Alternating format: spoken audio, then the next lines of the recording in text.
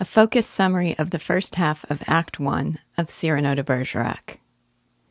The play opens at a play.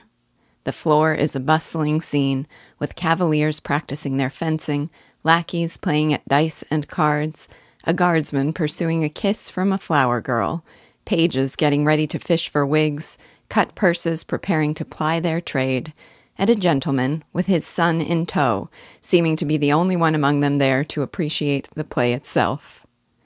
Above them, in the boxes, the nobility take their places. Lignières enters arm in arm with Christian.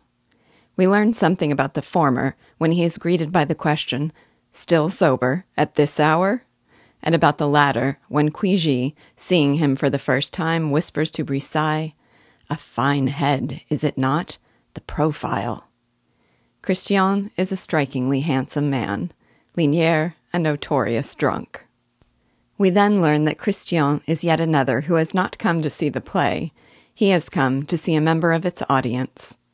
He is dying of love for a woman he has glimpsed there many times, and desperate for the introduction he hopes Lignières, who knows everyone, can make. He expresses one fear, that she might be one of those aesthetes, intellectuals, since the fine manner of speaking and of writing nowadays is not for him. He is a soldier. He has no wit. When Christian sees that her box is empty, Lignières makes a move to go, because he is thirsty, until the orange girl offers him first orange juice, no, then milk, no, then muscatel, and he agrees to stay. Ragueneau appears and is introduced to Christian by Lignières as poet, pastry cook, and patron of the arts. He paid his way into the theater with pies, and he is always willing to trade pastry for poetry. Ragueneau is astonished to learn that Cyrano has not arrived, since he has forbidden Montfleury from appearing on the stage for 3 weeks, and yet Montfleury still dares to play. When a marquis asks, "This Cyrano, who is he?" the answer is one we will learn holds a double meaning. Oh, he is the lad with the long sword. Cuigy then calls him an extraordinary man, and there is a round of amplified agreement. The best friend and the bravest soul alive, poet, swordsman, musician, philosopher, such a remarkable appearance, too. We learn that what makes his appearance remarkable is a nose so impossible, so exaggerated, that upon seeing it you are convinced he will soon take it off. But Lignières warns, he keeps it, and God help the man who smiles.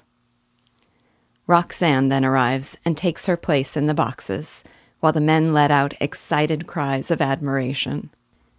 It is she that Christian has awaited, and Lignières informs him that she is Madeleine Robin, Roxane, cousin to Cyrano.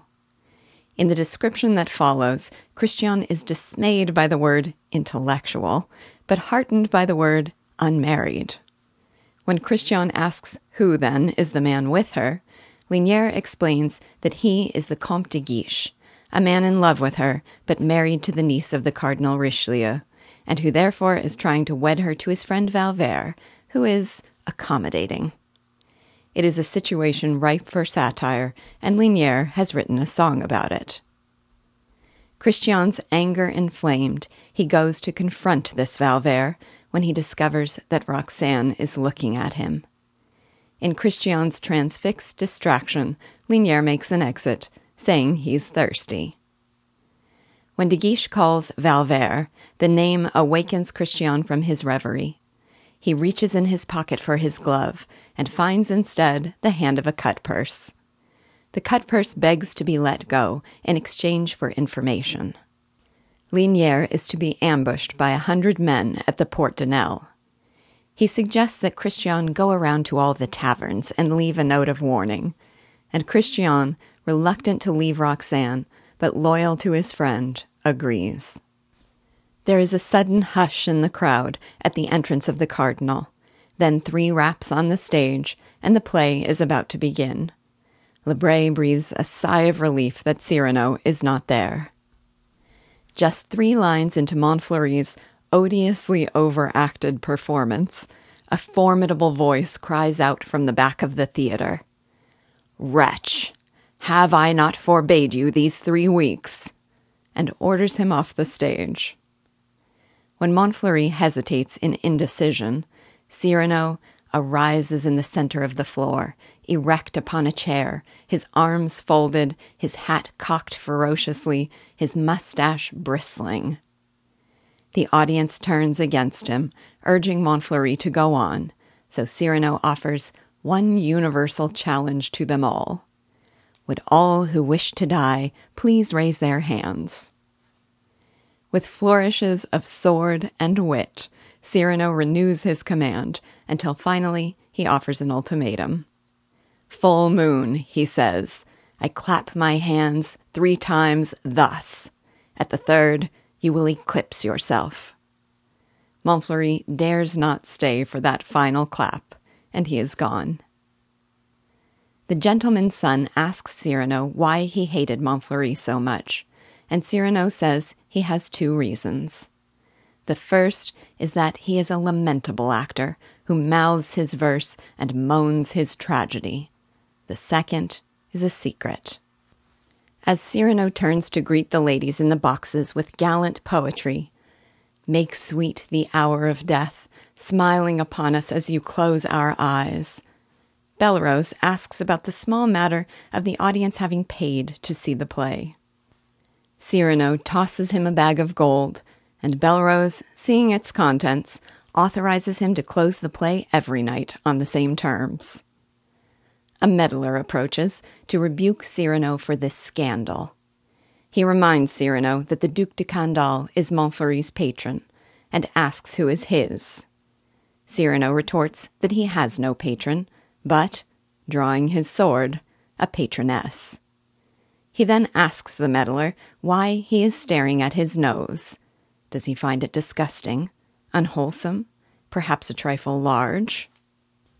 As the meddler stammers fearfully over his answer, calling Cyrano's nose small, very small, Cyrano then roars at the absurd accusation, telling the man, "Know that I glory in this nose of mine, for a great nose indicates a great man." The meddler's blank, inglorious concavity, by contrast, is devoid of pride, of poetry, of soul, of picturesqueness. Valvert emerges from the crowd, saying that he will put Cyrano in his place. "Ah, your nose, your nose is rather large." What follows is one of the most immortally famous scenes in this extraordinary play, the nose speech, in which Cyrano tells Valvert what he might have said had he one tinge of letters or of wit. If you didn't listen to the recording and you want to hear this speech in all its glorious totality, you can find it at 45 minutes and 15 seconds. Cyrano ends with a warning.